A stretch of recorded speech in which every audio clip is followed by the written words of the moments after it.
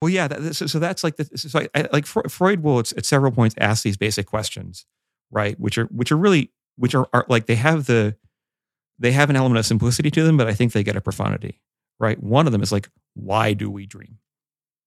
Dreams, what's up with that, right? And he has other ones too, where he's like, well, why do we forget things?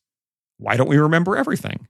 Why do we only remember some things versus why do we forget things that we want to remember and, can't shake things we wish we could forget, right? These are actually like very good questions to ask. And if I can get a little bit granular about questions that the interpretation of dreams answers specifically, it is like, why are dreams, you're saying weird, but I would say in more Freudian language, distorted.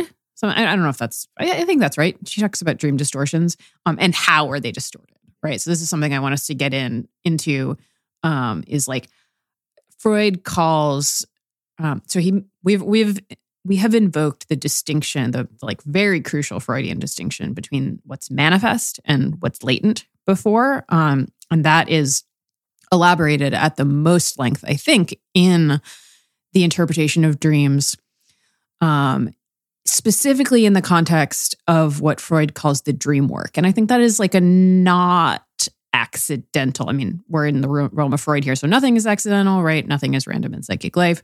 No word choices are innocent. But it is the Traumarbeit, right? It is the dream work that the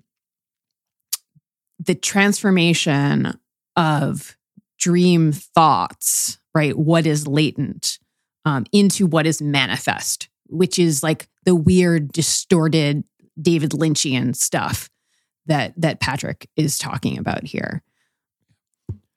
So one thing to say right at the outset, and as we go into this, and this is, I think, speaks to what is oftentimes a crucial misunderstanding of Freud on dreams, but also of dreams in general and psychoanalysis and dreams, right?